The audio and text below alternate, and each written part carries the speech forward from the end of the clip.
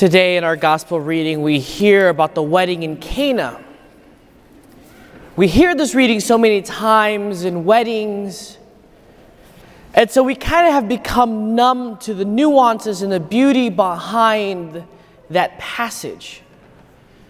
So today, instead of just focusing on wedding and marriages, I want to focus on the little nuances and significance of the things in the gospel reading today.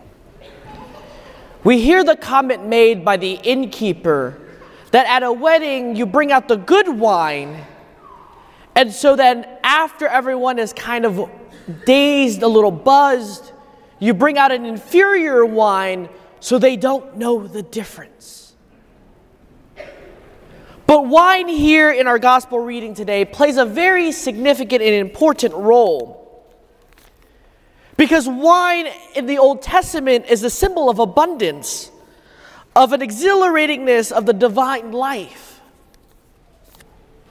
So when we look at that statement made by the innkeeper, we're told that in human life, we go out looking for things, thinking that it's going to bring us joy and happiness.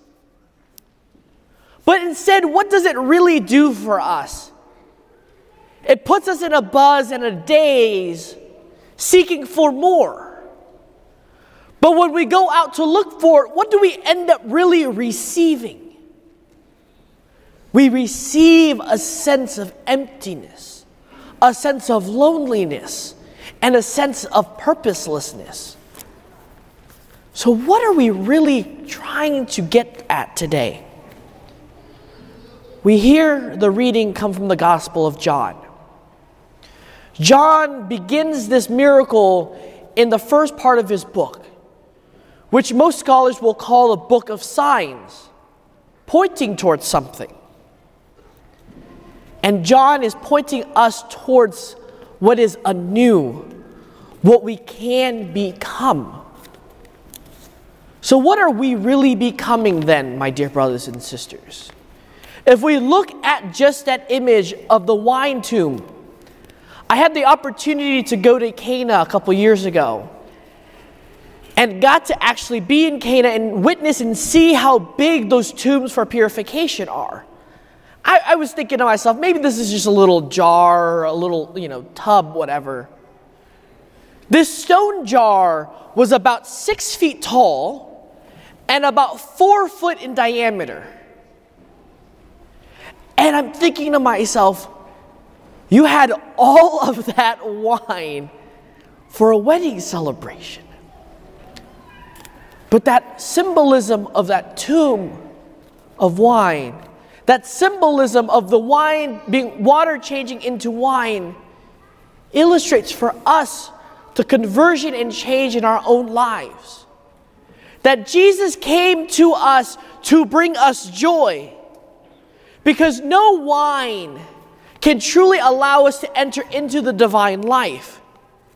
Because when the innkeeper said there is no wine at a wedding, it's something shameful. It's something that everyone would look down upon on that family. But what is subtle is when we understand it in the cultural context, wine illustrates the people of Israel on how they've left and disconnected themselves from God, and they've run away from that union. So their whole life, these Israelite people have lived a life of emptiness, and they're searching for something. They know within their hearts they're looking for something. And for us, now looking at the big picture, we learn that it is the joy of God, that union with God. But how many of us are really willing to enter and accept that? Because it's so uncomfortable for us. It's so inconvenient for us. Because we hear in our first reading today, Isaiah quotes, "As a young man marries a virgin, your builder shall marry you." So he reiterates that for us by saying, "As a bridegroom rejoices in his bride, so shall your God rejoice in you." So I would like to invite you, my dear brothers and sisters, to go back into your memory. Think of the first day when you saw your significant other. The first day in which you met your significant other. What was the feeling going on in you? What was going on deep down in you when you first met them? Most people would describe that as this bubbly feeling in the guts, this uncomfortableness, and this difficulty to come and even engage into a conversation with them. Sometimes that is the feeling that we have with God. We're so afraid to come and engage into that conversation, engage in God, and connect with Him. But yet we're reminded from the reading of Isaiah that God has been searching for us. He's ready to be in relationship with us, and He's looking for us every day of our lives to bring us joy. But that joy is eternal, that joy is everlasting, and that joy endures above all things and over all things. My favorite thing to do when I meet with couples is ask them stories, crazy stories that they've done for love. I remember one time my dad sharing with me, after work on a Friday, he was so exhausted and tired from a 40-hour week.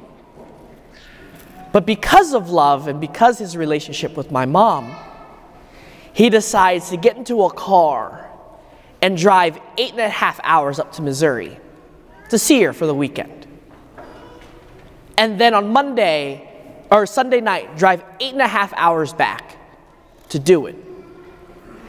And one story he shares with me very vividly, one day he was so tired, and that the route he took up to Missouri was a 2-lane empty highway.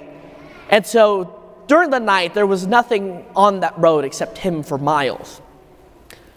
So what he would do is set the car in cruise control and drive in between both lanes. And he said if he saw lights in his rearview mirror, it would startle him, wake him up, and he'd get back into his lane. And we think about it and hear it and we say, that's kind of crazy, that's kind of reckless. But that is the love in which God has for us. It is a reckless love for you and I. He seeks us and searches for us every day to bring us that love and that joy. But how many times are we really willing to be loved? To embrace that love? Because I had an interesting encounter with one of the school kids. He asked me, Father, I hear that you have to wake up in seminary early. And I was like, yeah, I have to get up at 6:30. And he looks at me and says, Father, I can't do that. That's too difficult for me. And I kind of smiled and looked at him and said, when you love something so much, you're willing to risk it all. You're willing to stretch out to reach it and achieve it. So what are we wanting, my dear brothers and sisters? We're all wanting to seek joy. We all want to be happy. We all want to be loved. But that joy and that love rest in God and in God Himself.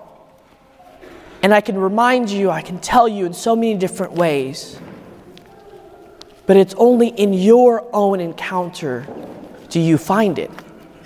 Do you experience it and you come to know it?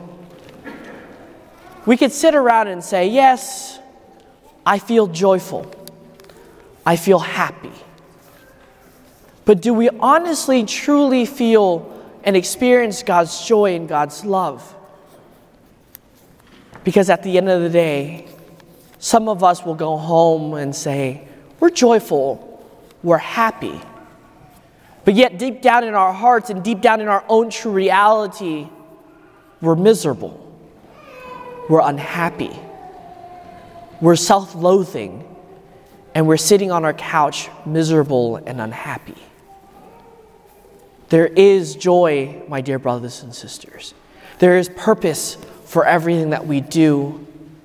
And it's all in and through God and through God himself.